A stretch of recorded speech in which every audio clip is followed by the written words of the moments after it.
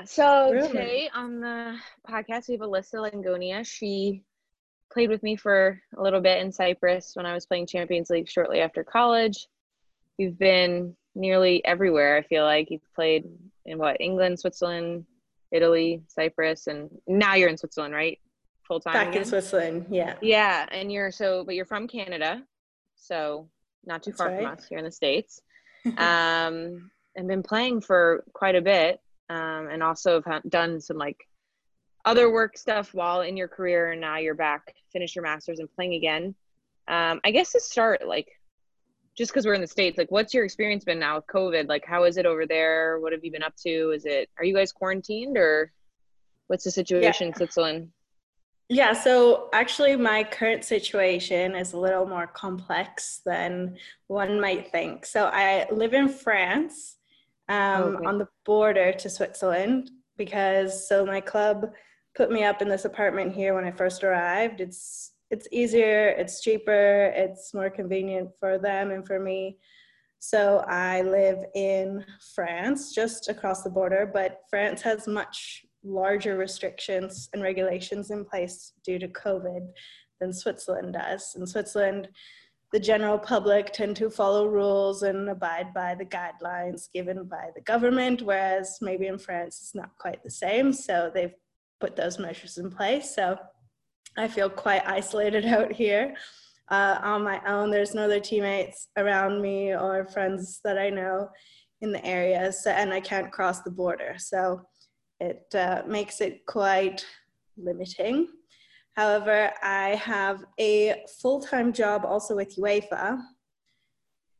So after I graduated, I came here first to play for Servette in Geneva. I thought that it was a good opportunity for me to kind of come out of the Masters thinking that I wanted to play again, but I also wanted to advance my off-field career and use what I just learned in my Masters as well. So I thought Geneva was a great place to kind of start looking for opportunities off the field as well. And the club was a great way for me to get in the area and get in the door and feel comfortable and also get to play again, because I missed that for the year that I was studying. And so, shortly after I arrived, I applied for this position at UEFA, and I got the job. So I work in women's football as the assistant to the unit. And I work full time at home from home on this. So it keeps me quite busy, plus working out every day and trying to keep up with family and friends. I mean, I find my days passing quite quickly, which is great, but quite a complicated situation. Yeah. So let's go back a little just to give people more context Sure. as to your journey. So you grew up in Canada, went to school in Canada. You had, you even played in the national team with Canada for a bit. And then once you could become a professional, you decided to go overseas, which I think a lot of people in the States don't realize that majority of girls don't actually play in the NWSL. They end up going overseas to some other country. Exactly, yeah. Kind of talk about that transition, and was that challenging at first, being so young and having, I think, what was it, England your first spot, or Yeah. just kind of having to be by yourself, you kind of leave your home, which is far away, and have to kind of immerse yourself. England, at least they speak the language, so it was a little bit easier maybe, but how was that first experience going overseas? Yeah, exactly. England was a strategic choice in that regard. I wanted So in university, one of the reasons why I stayed in Canada and played was because my coach was very well known in our community. He was also an agent for a lot of men. And he always said, come play for me. And afterwards, I'll help you get overseas. I'll help you get a professional career in this. And, you never know where you could go afterwards. So that always appealed to me, and I took him up on his offer come my senior year. And so we worked on, my game tape, and I got an Italian passport in the meantime due to my Helpful. Family background, which helps a lot. So those who are looking to go to Europe, I mean, if you can reach back into your family history in any way and get a European passport. It helps a lot. But yeah, so we spoke to different clubs in England, and I guess it started as a trial. So we spoke to them via Skype one day in the office of my coach. We spoke about a very limited amount of things and items. I said, yeah, I'm going to come for a week. I'll try out and see what happens. I packed a bag for a week and stayed for a year. They liked me. I stayed in a hotel though. So my experience in England wasn't as glamorous as one might think. So I stayed in a hotel, which was about half an hour from where we were training, half an hour from the city that I was in. I was in Doncaster playing for Doncaster Bells. So it's a northern town, not maybe the nicest of places. I was put kind of in the middle of nowhere with a few other foreign girls as in, you know, from maybe Ireland or also another Canadian. So we were kind of stuck out there. I had one meal a day paid by the club at the hotel, but the other two meals I had to fend for myself. But I didn't have a kitchen in my room, so I ended up boiling eggs in my tea kettle and getting a mini fridge for some yogurt and fruits and whatnot. I'm glad we had the same experience, because that was my experience in Norway. So exactly. Yeah. It was certainly not, you know, what you think when you think of, you know, professional footballer's life. I had to get 2 other jobs. So, I mean, the pay wasn't enough to survive out there. So I was working as a coach in schools alongside one of my coaches. And I was also a beer and shot girl in a nightclub or a classic grind, cocktail man. bar. Yeah. But I mean, that was a great experience because that was my outlet. That was my way to meet new friends, new people outside of the football world. I was able to connect and kind of find a bit of a social life that way, not in a negative way, but a very positive way. And I was able to find a little bit more sanity in my life out there. Yeah, so after that I experienced, I kind of learned everything that I didn't want in a club and in an experience in my professional footballing career. So Right. I learned from it, which was great. Yeah. So I think you bring up a really good point about, you know, I think a lot of times people are like, oh, I'm going to play in Germany or England, and, you know, right away you think of like London and the night scene or like all the big tourist spots. And oftentimes many of us are playing in very small cities that maybe don't have many people or, you know, don't speak the language and whatnot. So, talk about kind of, I know just from my experience with you that you ended up going to England and then you went to Switzerland and had time in Italy as well. And I think what's so fascinating about you is that you played, but you were so good at immersing yourself to kind of have, because, you know, soccer can become so consuming if that's all you do, like anything else in your life. And you speak both Italian and German, right? Am I right? Correct. And so you really made, I mean, again, you made it kind of a culture experience as well as immersing yourself in other activities outside of just the sport. What kind of gave you the courage to do that, one? And also just like, what's your advice for people that kind of are in these situations or thinking about it and need help kind of finding the little things that kind of make your experience much better in a smaller place? I 100% agree with that. I think that immersing yourself or trying to integrate yourself into the culture around you is the best way to make your experiences as fulfilled as possible.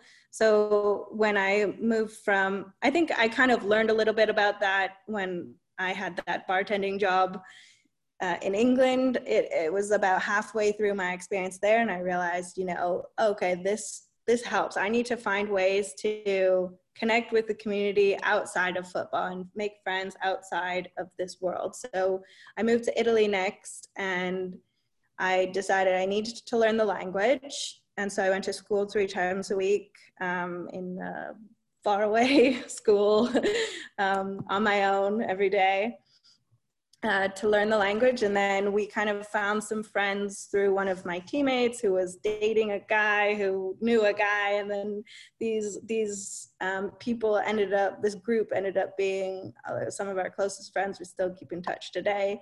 And that really helped, again, from the lifestyle and the experience. So what I try to do when I move to all these different places is not only, you know, get to play great football, but try and learn as much as I can. So learn a language, learn the culture, meet new people. And that really, I think it really makes everything that much better and that much more worthwhile. Right now, actually, I tend to struggle a little bit in learning French. So everything around me is French, and I don't have necessarily the time now to really learn the language because of my other job. So my job is in English, but my teammates and everything to do with my team is all in French. So I find that there's quite that disconnect right now. And although I'm trying to close this gap, it's definitely, I definitely feel the barrier that is created because of the language, one, and two, you know, it's a different kind of scene where the girls are more local. It's less of an international scene compared to some of the other clubs that I've played for. So they all have their own separate lives, their own families and friends and whatnot. So it's not as much of like a team that's, you know, united in that sense. We're very much a cohesive unit, and we have a lot of fun together, but at the same time, you know, we all have different lives. Whereas some of the teams I've played for, we come from all over the place, we end up living in the same areas, and so that kind of helps in terms of, you know, integrating and, you know, making friends that way, you know. Yeah, I feel like people also, the assumption is always, you know, English is the universal language, but I was shocked as well. You know, you go to some of these teams, you may be the only person that speaks English beyond the manager, the coach, or whoever. And you can get through that through soccer, I think, in certain ways, but it can definitely be hard in the social life when you're kind of trying to be a part of the group, but also not really understanding what's going on. And I know for myself, that's actually something on my quarantine bucket list. I want to get back into Greek and really learn it and not just understand parts of it. And I think it's hard sometimes because, like, I don't know why, but sometimes the mentality for me is like, oh, I'm too old, like I can't do it. But then I think of someone like you and I'm like, you really immerse yourself in something and push yourself to speak. You can do it. But you know, you've had so much success. You've won a bunch of championships, played in the Women's Champions League and things of that matter. So you have a lot of experience from the international side. What made you want to pursue this FIFA Masters, which, you know, I actually did a lot of reading after. It sounds like an incredible program where you get to kind of get this degree from 3 different universities around Europe. And obviously it's given you a nice opportunity with UEFA. What made you pivot and also realize that you didn't have to necessarily give up your passion through the process? I mean, obviously you had to take a break, but what kind of motivated you to try to do that? And then what gave you the courage to say, you know, okay, I've done this, but I still want to pursue my passion after the fact? Yeah. So I learned about this program maybe 5 years ago when I was in Switzerland. I kind of bumped into someone. It just kind of happened by chance. And when this person explained it to me, I fell in love instantly. I thought, wow, what a great program. One day, you know, that's what I'm going to do. Like, if I have to retire from football at some point in my career, you know, I'm going to do it by doing something that can help me pivot, like you said, into sport, but in an off-field type of position or career path. And I always thought that this would be the perfect opportunity for me. I loved it because, like you said, you know, you learn from 3 different universities in 3 different parts of Europe. So we go from England to Italy to Switzerland, kind of the same path that my football has taken me on. And so at the time, you know, I'm getting older, and I was playing in Cyprus. We just finished Champions League. We just got kicked out of Champions League. And Rough one. Wish And cooking. exactly.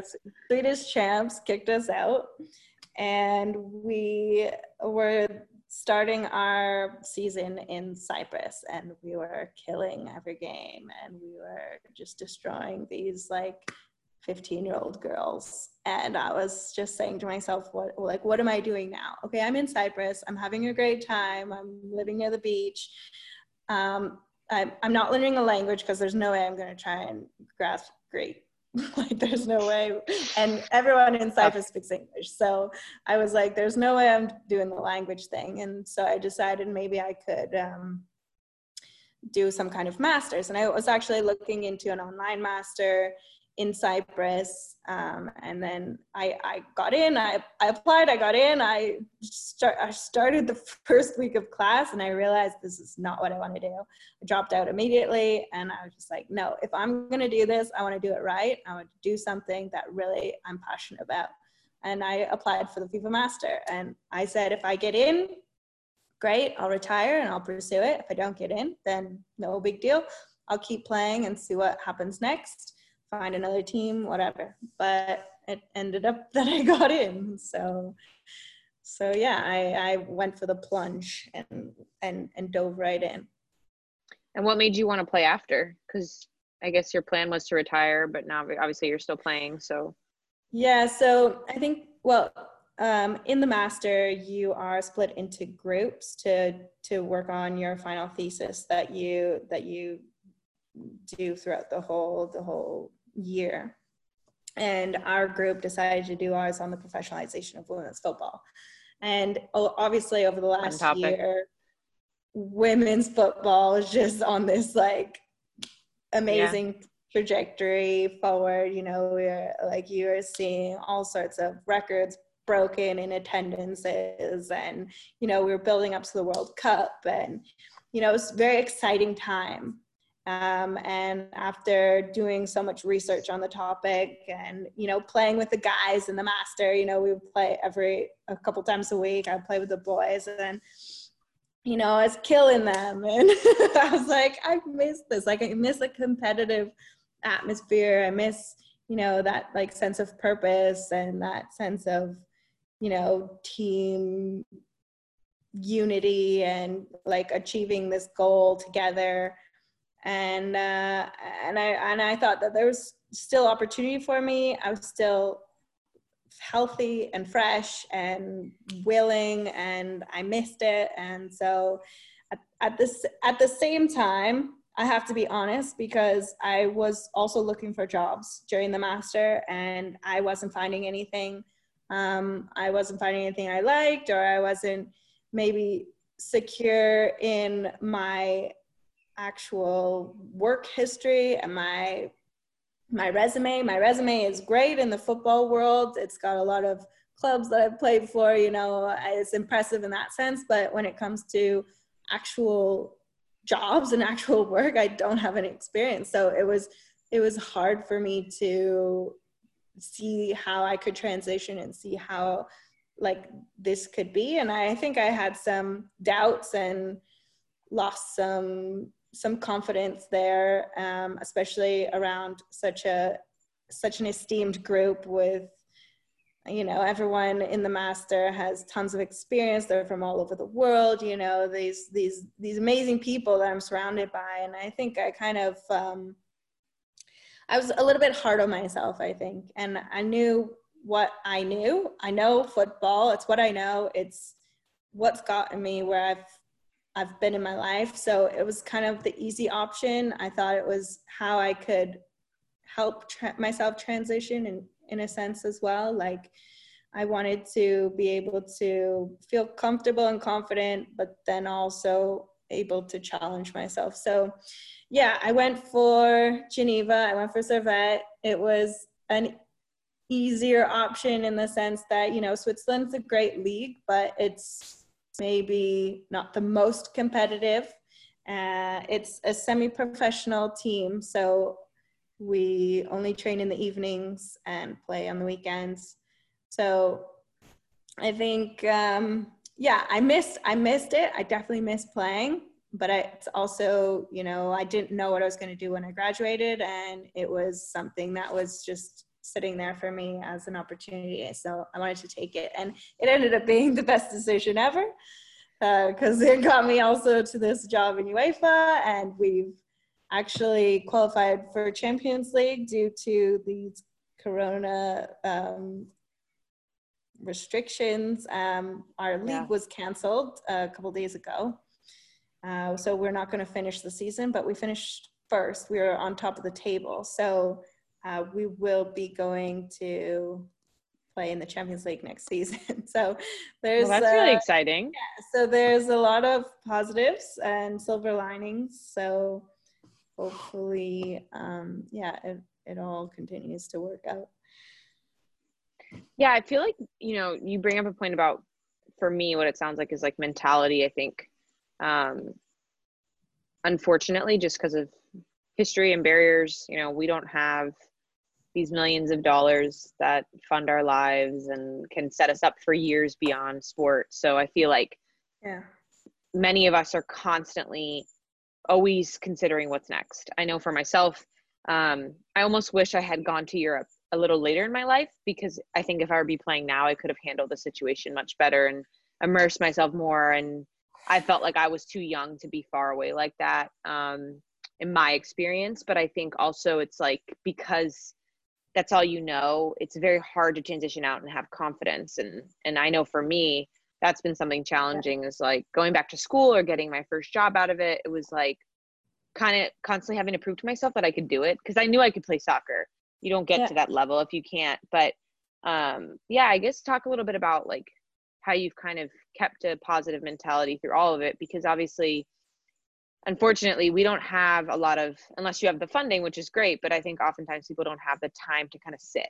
And like you said, right, like things were not necessarily looking positive right away. And you need money to survive. So sometimes it is easier to kind of sit put, play a little, and see what happens. So just talk about mentality a little bit, because I feel like that's more or less what I'm hearing from you, is just like kind of ebbs and flows with that, but kind of keeping a narrow-minded approach in terms of like, something will happen. I just have to stay positive through the process. Yeah, for sure.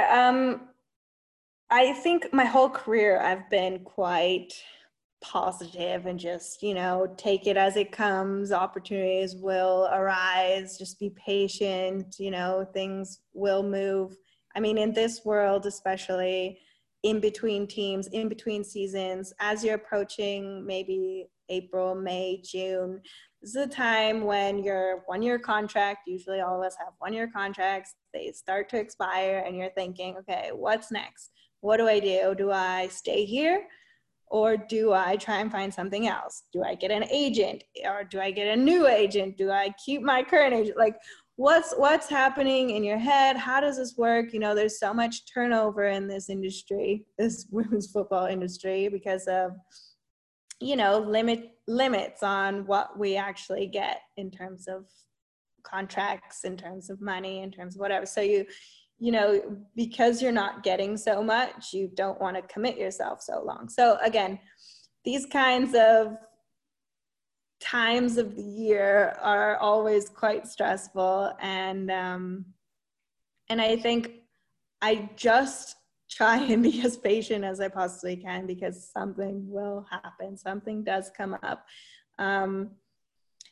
And in university, it was no different. I was coming to about this point because the season ended, or graduation happened in July, and come April, May, I'm thinking, shoot, what's next? Like what? Like really? That's me currently.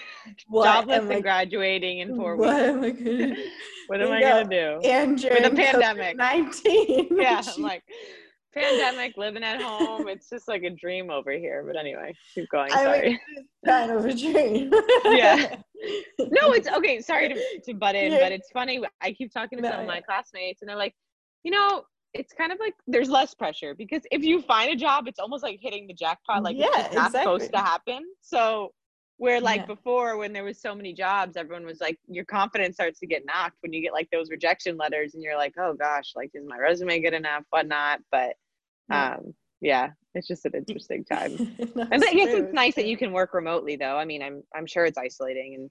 And actually on the topic of isolation, um talk a bit about that as well, because I think you've been good at with languages and stuff of that matter, being able to kind of escape that in a way. But I think what many don't know is, playing overseas, because there is barriers to language and you're not in a overpopulated area oftentimes, isolation is oftentimes a huge reason why people stop playing, because Mm. you're just used to going from like your family environment. So how have you managed that over time? I mean, you've been in so many different environments, I'm sure some better than others, but how have you kind of managed keeping yourself away from feeling like you're alone all the time, I guess?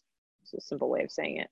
Um, that has really never occurred to me until this pandemic, or well, Yeah. until moving to France. I mean, so over my career, I mean, maybe in England when I started off, but again, I had a few close teammates who also lived in the same area, and as I moved through my life and my career, I always had close teammates who lived close to me. So they became best friends, and that always helped, and that always distracted me from, missing the family or missing my home or missing, friends from back home. So these kind of relationships always were my kind of saving grace and my second families. And it evolves and it grows from there, and you learn so much from these new people. And I love to stay open about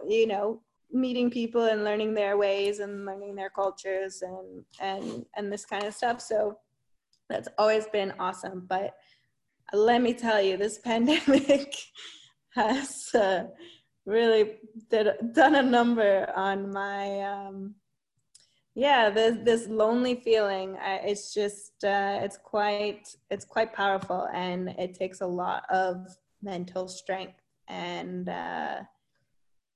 talking to those friends now via Skype or or whatever. Like you really need to learn to communicate and reach out and express your true feelings and what you're going through, because believe it or not, everyone's going through the same I thing. know. And it's great to be able to connect that way, and on an even higher level than you would maybe if you're with someone in real life, in person, face to face. So definitely the last 2 months I've hit some major lows. Yeah. Major lows, and Are you kind of alone in that? I'm completely Completely alone. Yeah, alone. Yeah. completely alone.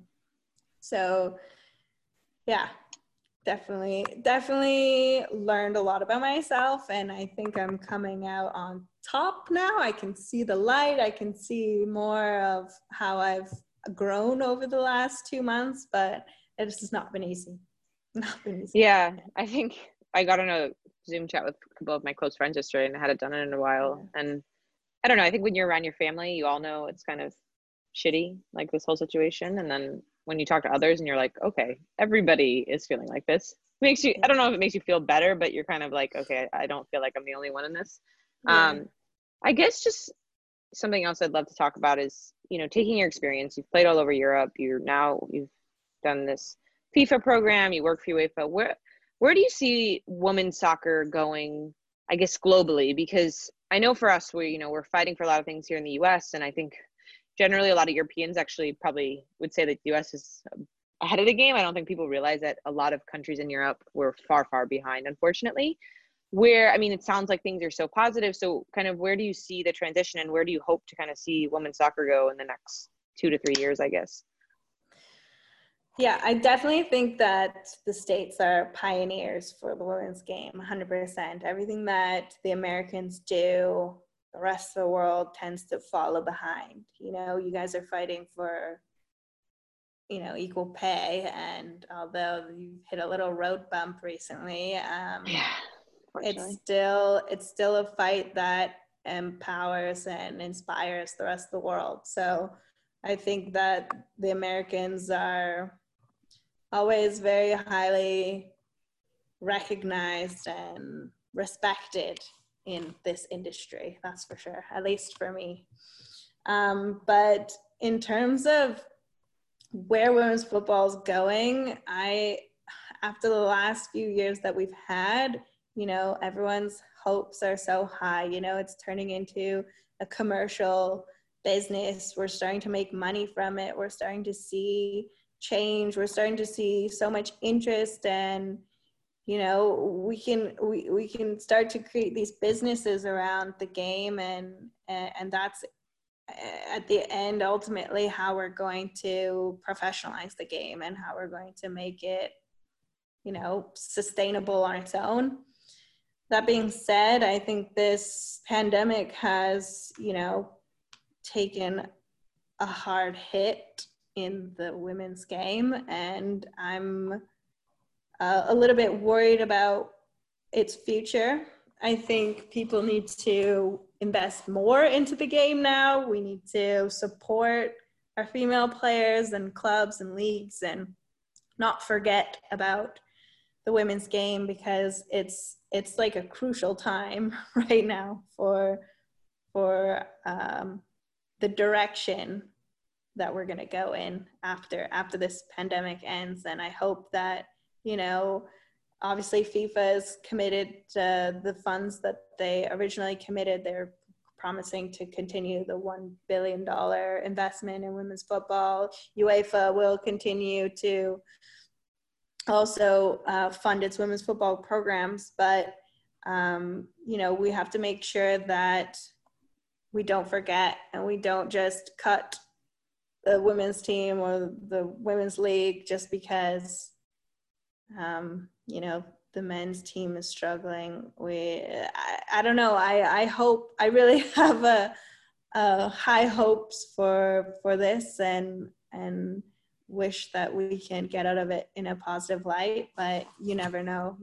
This is a really serious situation that's really hit the entire world and our economy. And, you know, at the end of the day, sport is so small in this sense, and it's important that everyone's safe and healthy and that. So hopefully we can build it back up to where it was, and then go on beyond that. But yeah, we'll see. We'll have to see. Yeah, I think, you know, not to harp on it, but something you mentioned before, I've known it because my father's obviously from Europe, so I've been aware of the game out there a bit. But I think culturally too, people don't realize that women are not necessarily encouraged to play sports generally, especially soccer, it being the world sport. And so when you talked about Cyprus, which is not uncommon in other countries, like you literally may play a professional league game against someone who's 16 years old.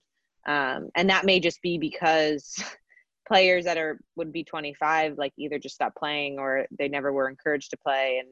And unfortunately, there's a lot of countries that are not backing the women's game at all. And so anything that exists there is funded individually by people and their passion to kind of help the women's game. I know in Cyprus, it's been positive as of late. Luckily, the men's side has kind of owned up and started to invest on the women's side a bit. But I've talked to a couple Americans about this, and I know from my experience, we always joke, like, all these men get drafted and they leave college and everything just gets like a step better. And then for the women, it's kind of like you miss it. You're like, where's my cold bath? Where's my not like 24/7 doctor? You go to wherever in Europe, and like you said, you're living in a hotel. You may get one meal a day, and you're working I was going to be a bouncer when I was in Norway before I left, because I was like, I can't afford to pay for a $45 burger to eat every night. So I just think that's really important perspective to bring up. And a lot of people don't know that, because, you know, it's easy to write professional athlete on your resume and everyone be like, exactly. Wow, that's amazing. Wow. Yeah. But I hope you're right in terms of the pandemic and people continuing to invest and seeing the game grow. I was a little disappointed to see that they postponed the Euros due to the men. I believe I'm right on that. It's 2022 now. Is that when the Euros will be for women? Correct. But yeah, so they didn't. But maybe it's good actually in the end, because who knows where we're going to be next summer with this. That's true. But yeah, also. right. So Yeah. Yeah, Well, no, thank for you. sure. It's an interesting time right now, and I hope that yeah, we can keep the wave going Yeah, toward women's football, but you never know. And it's not glamorous now, but maybe one day it will be.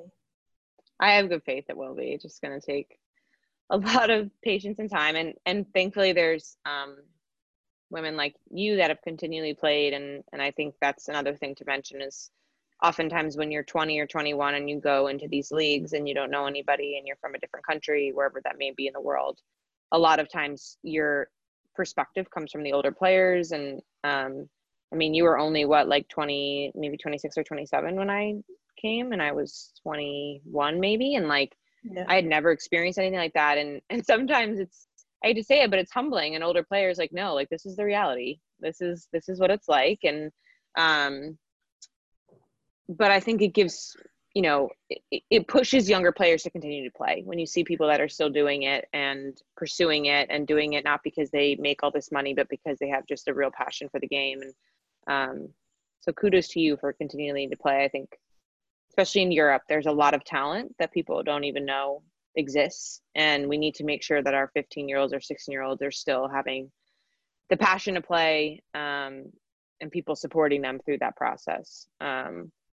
But I really appreciate you coming on. I know you have such a wealth of knowledge. I don't know if I know anyone that has as much experience as you do in Europe playing, and kind of also doing the career stuff and the immersion. So I think this will be really Uh, insightful for anybody that can listen. So thank you for coming on. well, thank you for having me. And I mean, if any of your listeners or you have any more questions, I'm happy to be available for you or Perfect. anyone else.